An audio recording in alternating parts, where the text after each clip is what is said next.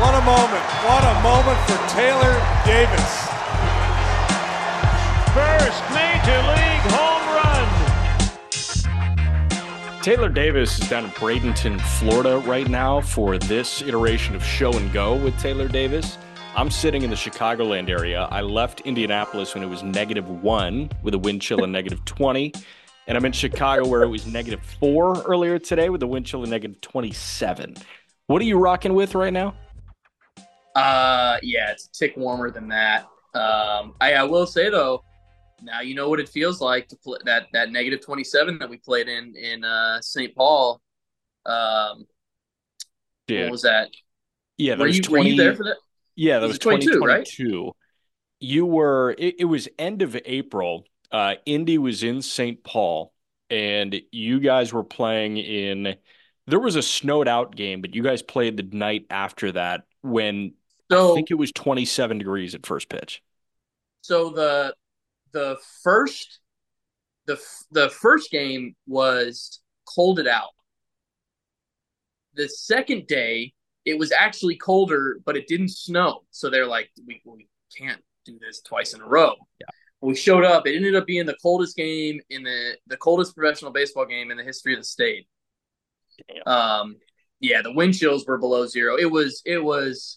You want to talk about something funny? I mean, not really, but kind of was watching Oneil Cruz play in that game. So I was going to say, because I was calling that game remotely. Like I was sitting in Indy in a warm booth and we were watching that game and I pull out my iPhone weather and I'm just like, all right, temp at first pitch, 27 degrees. and like the real feel was like 4 or something at first pitch and it dropped below that. But I was texting so many people and I got on the phone with people the next morning. I was like, I love watching Oneil Cruz play baseball. But last night, he put together some of the most uncompetitive at-bats I've ever seen in my life. And it was like, Henry Rowan Gardner. dude, it was like 88, 87, just like right down the pipe. And he was standing there like didn't even load. He's like, I'm not doing this. I don't want to do this. He made a business decision, and I respected the business decision. Yeah, that was such a bad spot for him to be in, and there was already drama there to begin with everything going on with him being in AAA. Right. Now it's miserably cold for this Caribbean-born kid. Right. So funny. I asked him when he came back. I was like, you didn't want to do that. He's like, coldest I've ever been. I was like, yeah, I totally understand that. Things on the agenda for us today. I want to talk about, why some teams are operating like small market teams when they are historically non-small market teams. And then kind of dovetailing off of that, there are some teams that it seems like everybody wants to go play for.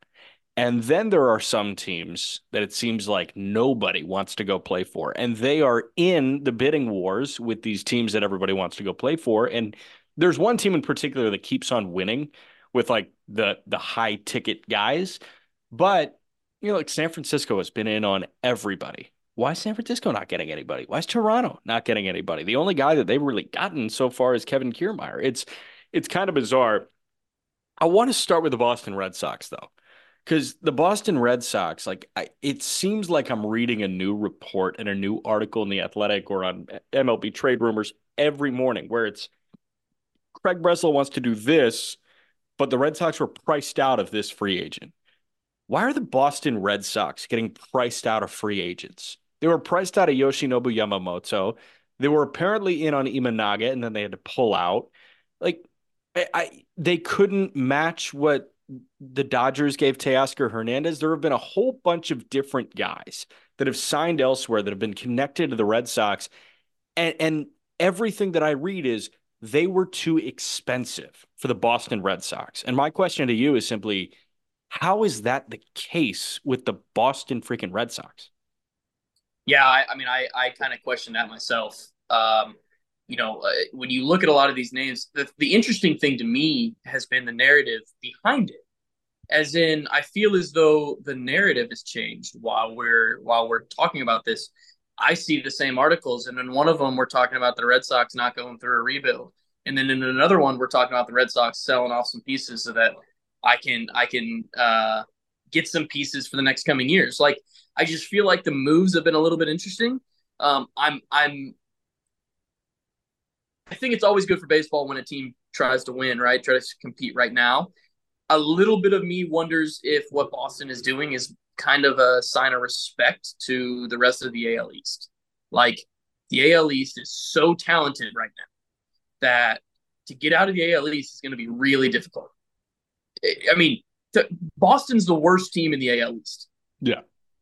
For them to become the fourth place team in the AL East, it's going to take quite a bit. So you're saying pretty much like might as well hold the money right now. Might as well stay cheap if you have zero guarantee of being competitive in your division. Exactly. It seems like right now, and I don't want to undermine, like, hey, Vaughn Grissom may be great. Tristan Casas may take a big step up. They just gave $75 million to Masataka Yoshida. So, I can applaud the players from an individual standpoint, but as a team, on paper, they are the worst team in the American League East. So what you're saying is, well, if we have no shot of even being at the top and being a true World Series contender, we might as well just hold our money and wait till we see some cracks in the armor from Toronto and from New York or from Tampa. Like, Baltimore's got no cracks. I don't think Tampa's ever going to get cracks, but Toronto may be a little bit closer to a rebuild than we may think.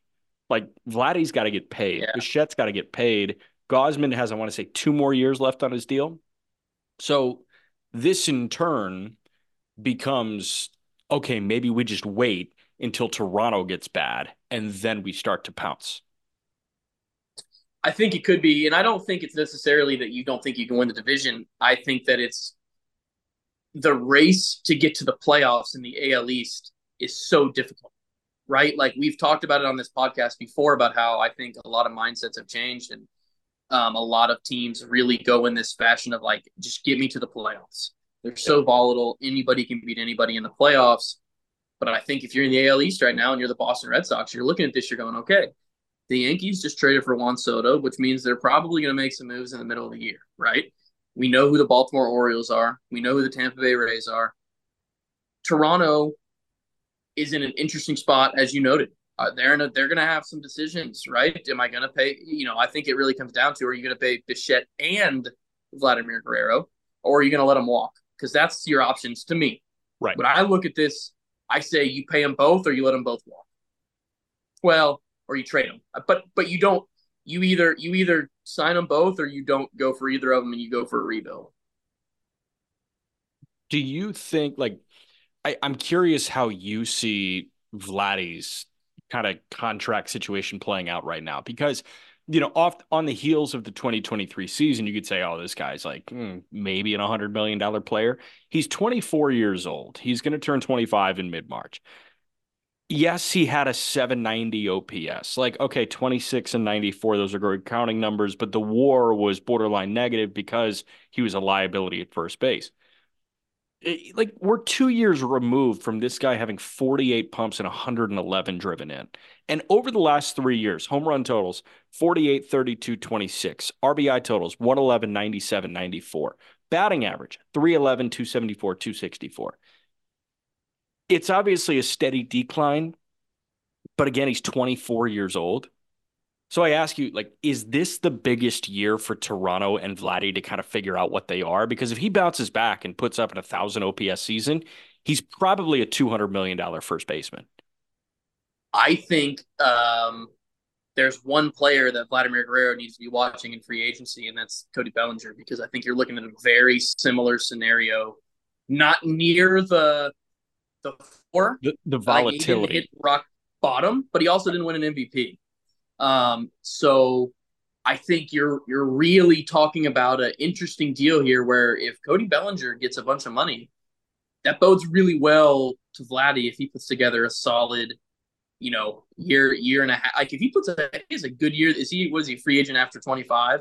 I think so, after 25. I mean, if he puts together a solid campaign this year and then a really good stepping stone, a really good, what's that called? The year when you're going to get paid? Contract year. Yeah. If he gets, if he can play really well then, I think you got something. But I'm with you. I think he's got to show a little less regression. He needs to show that he can continue that power that we saw initially. So the one that kind of jumps out to me is Pete Alonso is going to set the first base market. We talk about setting the market, and that burden will fall on Adley Rutschman at some point. It may fall on Will Smith before it falls on Adley, and Adley can use Will Smith as a stepping stone, and then in turn, like the young guard will follow Adley. But Adley may just be in a different league than Will Smith because he's an elite defender, and the offensive numbers may be comparable. With Vladdy, I think Pete Alonso is gonna reset the first base market this offseason. And what Vladdy can do if he has 2 good years before then is point to Alonso and say, all right, guess what? They paid that guy when he was 30. I'm 25. What you gonna do now? And that in turn may up it by $80 million. So I think if Alonso gets 130, Vladdy could be looking at 210 as a first baseman. What about the 2025 contract for Rhys Hoskins? Right? Like another scenario where you get a guy that was really good for a bit and then was good for a little bit.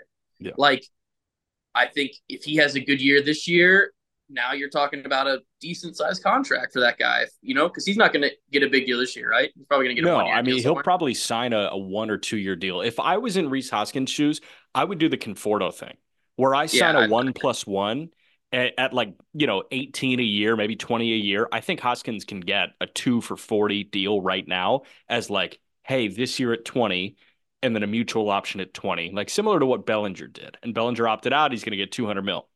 Hoskins is not going to get 200 mil, but he can turn a 1 year at 20 into a 5 years at 100, surely. Yeah, for sure. And then going back to the Rutschman, the main difference I actually think between Will Smith and Adley is going to be, well, and I don't know this now, but I was going to say the age that they get to free agency, because Adley would have been, had COVID not happened, Adley would have been there pretty young, but I don't think he got there young enough. They may be more similar than I think now that we're talking about it. Will Smith hits the market in 2 years. He's 28 right now. He's going to turn 29, so he's going to be 31. Adley, that's not the case. Adley's going to hit the open market. Actually, it may be kind of close. Adley may hit the open market at 29. But as we all know, that's a massive difference for a major league catcher. Right. The difference 29 to 31 is a big deal. Right. Huh? The difference between 89 and 90 on the mound is massive. And like the difference between 29 and 30 in terms of age when you hit free agency is absolutely massive. Yes. So I think Adley sets the contract there. Shoot though, Jonah Heim puts together a couple more good years. He's going to be in that conversation. Yeah.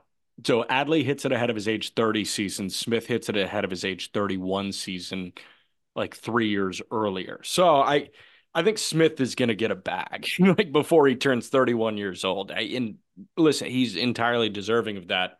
Adley may just be in a different realm if he continues it because he's been so good at 25, 26 years old. I think they extend him. You think so? I think if I'm the Orioles, build around me. Okay, so this is another thought that I want to have, and then we'll tie a bow on the contention window for the American League East. Do you think there's any hesitance to extend Adley when you have a player of Samuel Basallo's pedigree right behind him? No. Because I think if you know what you have in Adley Rutschman at the major league level. Yeah. And if you can extend him and get him, you have to do it. Right? Like if you have that opportunity, and I'm not saying you do. If they did, it'd be right now. Buy low right now. Right. This is I think this is the floor.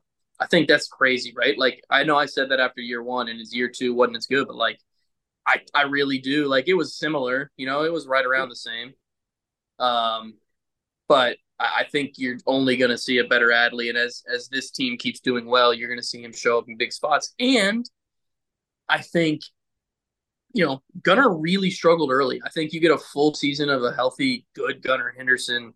Um, you get a healthy Heston Kjerstad showing up in there. That lineup is gonna got a chance to be okay with Mountcastle. What Right. do you got? No, so you said the floor was going to be 2022. This guy had a 135 WRC plus and a 5.4 WAR. And then you said he got worse. It was a 127 WRC plus and a 5.1 WAR. So like Yeah, he if he got got worse. worse from what you thought his floor was, and that's a 5-win season, pay the man right now. That's what I'm saying. So like, if you have that opportunity, I think you do it, and you never worry about having too many good catchers. It's Right. just such a weak position that I mean, look at the Pirates. Look where the Pirates are. They're in a great spot. They were in a spot where they can lose their starting catcher in the big leagues and not have to worry because I have a first overall pick that can do that. Yeah. He's going to You're catch. talking about the exact same scenario. Right. He's going to catch full time this year, Davis. I don't Those know. are the I have to reports. imagine. Yeah, those are the reports. Like Ben Cherington said, he's going to show up to Bradenton when pitchers and catchers report as a catcher.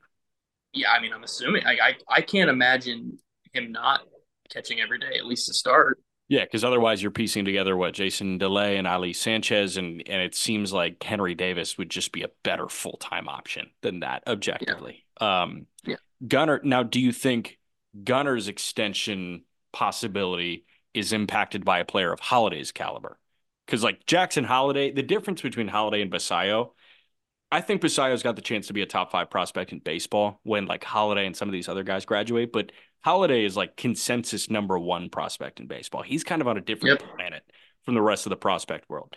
Do you think Holiday and Kobe Mayo's presence, especially with it not being the catcher situation, impacts Gunner's extension possibilities?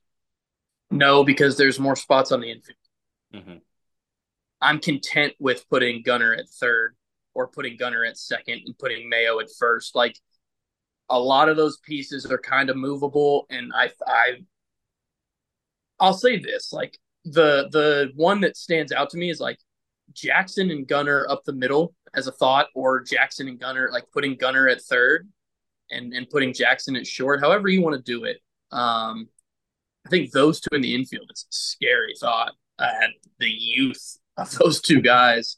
But no, I don't think so. I think, I'll tell you what I think is going to be interesting, maybe scare off the Orioles a little bit. Is like, I think Gunner, I think if I'm Gunner's agent, I go and I look at the Corbin Carroll deal and I say, look, like we want more than Corbin.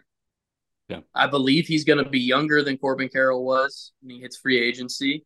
Um, I know he doesn't, I know that Corbin Carroll plays a really good outfield, but he plays a more impactful position.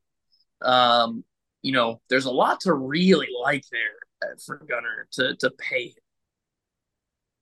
I think Carroll having success, and they're going to be pretty much the same age when they hit the open market, Okay. or when they would have if Carroll didn't sign that deal. I will say the difference between a 4.5-win season and a 6-win season in your rookie year is like pretty big. Like that's another player. But the fact that Carroll was so good out of the gate, I think actually helps Gunner's case. And while the Orioles front office could point to that and be like, well, he's an alien life form and we think you're a damn good player. It's like, we just don't know if you are one of the better players in baseball for the foreseeable future. Gunner can say, well, you should, because I've proven that. I just put up a 4.5-win season in my age 22 season. And also, like, they are going to look back on that deal. Arizona is going to look back on that deal and say that was the heist of the century. If you got a 6-win season in his rookie year and you got him for 8 at 111, and I think it can extend to 9 or 10. What is the value of a win? Do you know what the value of a win this year was? I know that like there was an arbitrary number thrown out that was around $8 million. I don't know what the monetary value was in 2023, but I also don't love that you can attach like a number to that. Really? It's so case by case. What do you mean? I mean, like 4 wins from Nico Horner and 4 wins from Pete Alonso look very different. Why? Because Nico, 4 wins is like, okay, you're getting elite defense at second base and you're getting probably a 110 to 115 WRC plus. Yeah, but that's the whole purpose of WAR, is that that's irrelevant. So my pushback is I think that offense is just objectively more valuable than defense is. I and you disagree with that, Can you or disagree you? with that?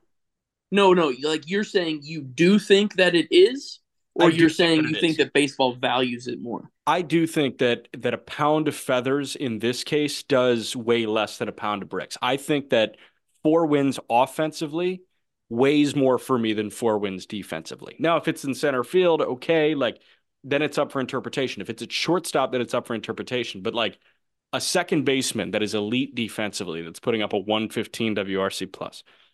Alonso, a 4 win season for him looks like a 160 WRC plus, and it looks like, damn near 50 homers and like 125 driven in. And I'm just going to take the guy that gave me 50 and 125 because I feel that offensively he put me in more positions to win games than my second baseman making every play But he was also putting you in situations to not win games defensively, which is why he defensively. had to hit 50 home runs. Yeah, but my thing is like, okay, we're having this conversation and we're talking about two non-premium defensive positions, right? Second base and first base. So the conversation can change. I think the conversation is really malleable. That's why I don't love attaching that number value financially. Do you okay, that's fair. That's fair. I like the concept of being able to say like, because now you can look at that Corbin Carroll deal and you go, look, he made $48 million. He was worth $48 million this year. Right. So if I'm the Arizona Diamondbacks, he was worth half of his contract this year, Yeah, or a third of his contract this year. You know what I'm saying? for sure. As far as the 4 wins in where it matters to me, I think positions where you're not gonna get value from normally, it may be slightly higher, but I just think that um, I love WAR as a stat because I think it's the best way to judge, to just go, hey, like, in a vacuum, who Are you a is good who is player or worth not? more? Yeah, Who is worth more? Who is, if I want to take a first baseman and a relief pitcher, right. So I can that's do the that. thing. Yeah, so I think maybe our wires got crossed for a moment because I think WAR is like the best number that we have in baseball. I Okay. That is the best Yeah. understanding and calculation of value. My thing is I don't love attaching a monetary value to a WAR number. So I don't like saying that each win above replacement is worth X million dollars. Do I But think isn't WAR there is the isn't best isn't number? and Yeah. okay, yeah, so that is where we got crossed. So why, and I know you just explained it, but why, in terms of like, okay, here's what I was trying to say. Got you. I think the reason that you think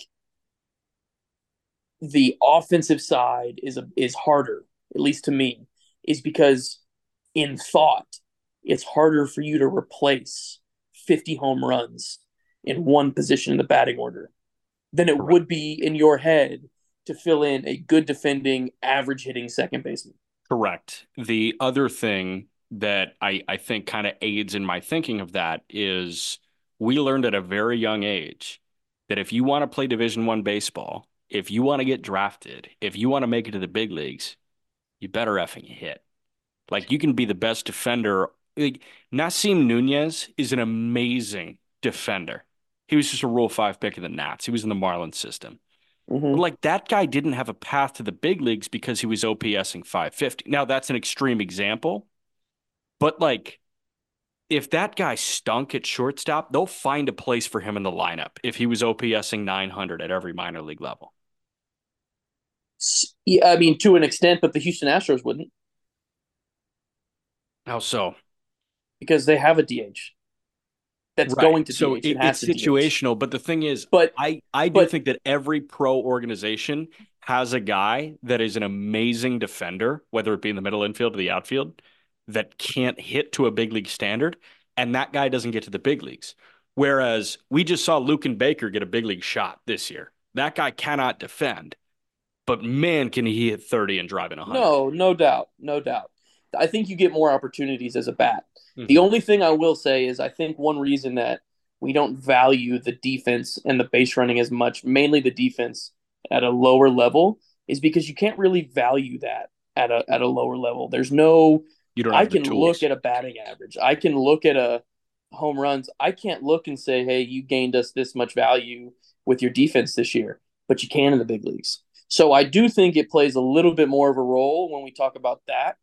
Um, but I see your point. I mean, I think it depends also. I think it is situationally, which would once again lend to there not being a dollar amount to it. Um, because, what helps my team more? You know, Pete Alonso helps the Mets more. Nico Horner helps the Cubs more, whatever it may be. Right. And you want to talk about the ripple effect there. Cubs are a, huge market team. Obviously, they're selling a bunch of Horner jerseys, but like Alonso's outselling Horner in the gift shop. You know what I like? Alonso's getting people to tune in. Horner is awesome when you go to the ballpark. Horner is awesome, but there are way fewer people that are saying, I really want to watch Nico Horner play baseball tonight, as Right, right. opposed to, damn, I hope Pete Alonso hits one 490 feet tonight. The Little League World Series, you're going to hear Pete Alonso more than you're going to hear Nico Horner. Exactly. Exactly. Yeah. So, Yep. and I think that ripple effect financially for a team matters. And that's why I think that Vladdy's contract can get huge, because that guy, he put up pretty much a negative WAR. Kyle Schwarber put up a WAR close to zero, but guess what? He had 47 bumps. Like, people love him. Well, that I will say this, and this is one thing that I think is really cool about what they're doing in Philly is I do think that it matters what he does in that clubhouse Oh because yeah. because I think if he was not a good person, that he's not playing in Philly. They're just saying off with you. We'll put somebody else. We'll eat the whatever 70 million. We'll eat it. We don't care. He just We'll turns we'll into go get Chris more Carter money. at that point, right? Exactly. Yeah. Like, but because he's such a good person and such a good leader, they'll take the impressive 47 homers and the impressive 210 strikeouts. Yeah. Do you like the idea of a Schwarber hitting leadoff? Like Judge was hitting Yeah. leadoff in that Maris chase. I think it depends. I think it's like eight. I think it's eight at bats per position that you get throughout a year. If you hit maybe 10. So like if you're normally the three hole and you end up hitting first, you're gonna get 20 more at bats throughout the year. Something like that. Like So I that would the make sense with a Judge type, because you just want your yes, best player to get the most plate appearances. yes. Schwarber sees a lot of pitches. So that So helps. Yeah. even if he strikes out, he's gonna strike out Walker, hit a homer, but he puts together pretty good at bats and sees pitches. So I know that even though he may not get on base, he's gonna make that pitcher throw in four at bats. The pitcher's gonna have thrown 25 pitches. Right. Makes sense to me. So I'll take that, and I think he does a good job. I think a leadoff hitter is very similar to a closer in that like I don't think it takes anything special. I just think it takes a certain kind of mindset to be a leadoff hitter. Like you're only doing it once a game, right? Like it's not really that big of a deal. Yeah. But you're also like you are the top of the lineup and you recognize that. So it takes a dude like you got to be good with that. Yeah. But I don't need my best guy there always. Right. I understand doing it sometimes though. And you need to assume that identity. Like Yes. Seager is not necessarily a good leadoff guy, because No. more than ever, he's swinging at the first pitch. Well, and just yeah, you don't want to put that guy there. That guy's not built to be a leadoff guy. No, he's Exactly. That's built a to be a run great producer. right, right, right.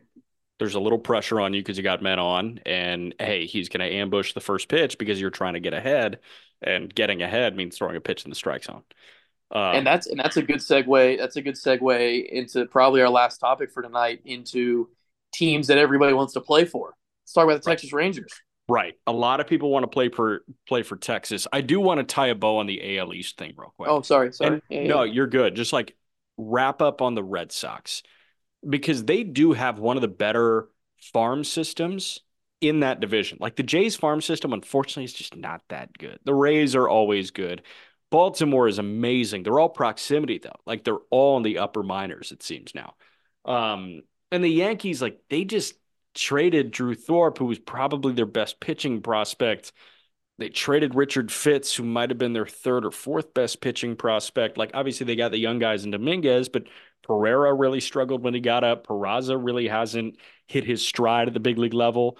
Volpe showed some signs of youth. I think he's going to be great over his next 5 years at control. But Boston's got a Roman Anthony, and they're hoping that Marcelo Meyer bounces back. And they just drafted Kyle Teal, who looks like a top 100 guy. Do you think they're going to try and time up their spending for when those guys get there? I think you do a combo of that and monitoring what happens in Toronto.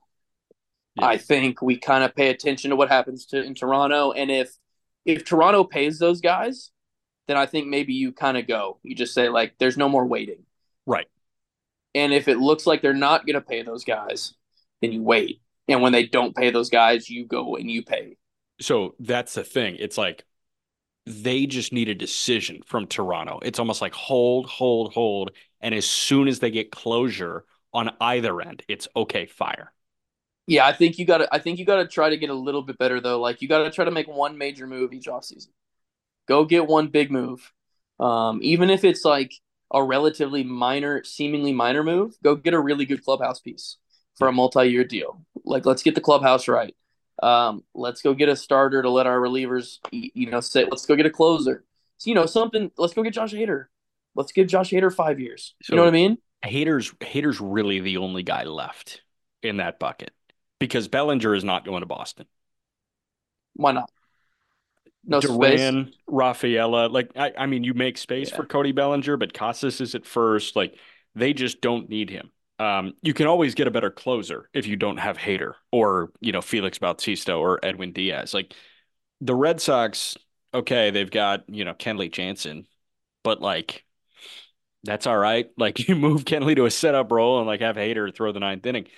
With Bellinger, I just don't know if the fit is there for the price point. If he was an $100 million player, they would figure it out, but he's a $200 million player. So it's probably not worth them figuring it out. Yeah, yeah. And it's interesting because I think that, I mean, if you're going to try to win in 2 years, I don't know, it's still far away for a reliever. You're going to give somebody's going to give Hader 5 years. Yeah. How many of those are you expecting to be good? That's the real question. I mean, shit, at this point, all 5. They've got no sign of slowing down. He's 29 years old. Just throwing BBs. I think he's never not been an all-star. Is that right?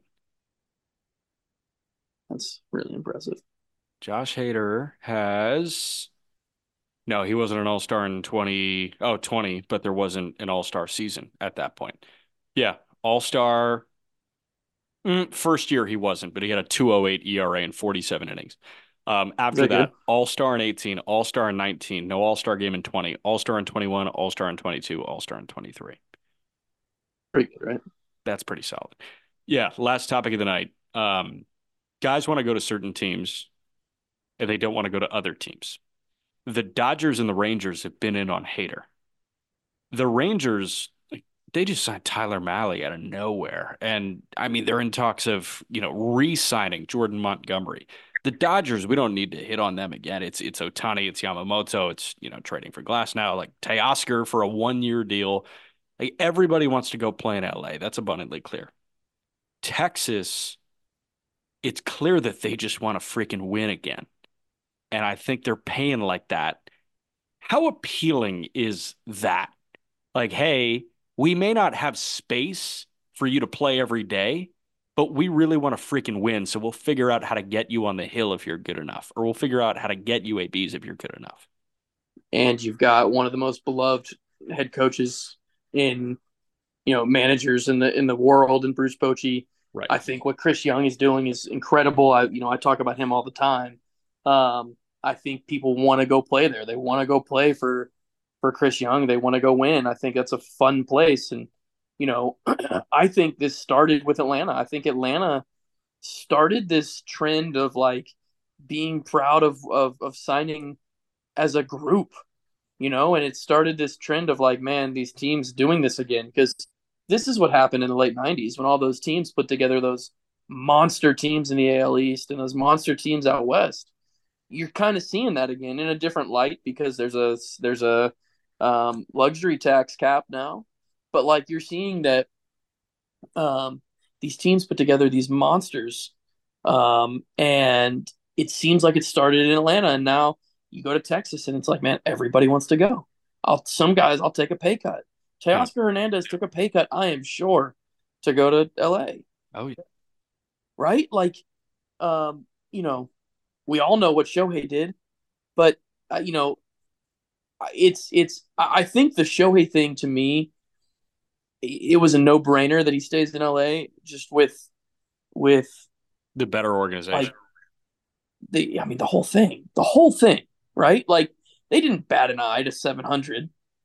He didn't bat an eye to tell him I don't even need it because I'm making more money off the field than you're going to pay me on the field, so it's fine. Yeah. It's crazy. It's But ridiculous. like you said, the one that stands out to me are the Giants. The Giants are the one that stands out to me that like they're clearly doing something, and that like they don't people don't want to go there. Which is bizarre. And I know that Yamamoto, like they got Jung Hoo Lee, which I appreciate. Like they're willing to spend, which I so greatly Right, appreciate. right, 100%. Yamamoto said, if I didn't end up in LA, like, hey, it's the Dodgers, like the Dodgers met the number. If I didn't end up in LA, I really liked San Francisco's pitch to me.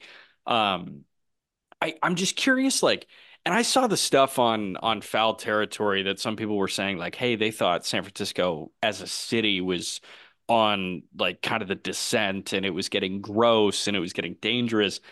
I don't think that's fair.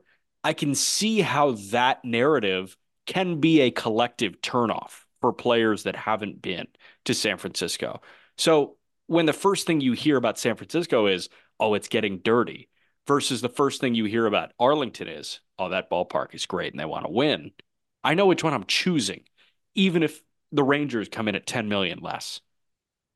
Yeah, I do think I mean I've played with people that, you know, everybody travels, right? So like Yeah. everybody's when you're a free agent, you've been just about everywhere. You can Most see likely it for you've been to yourself. Right.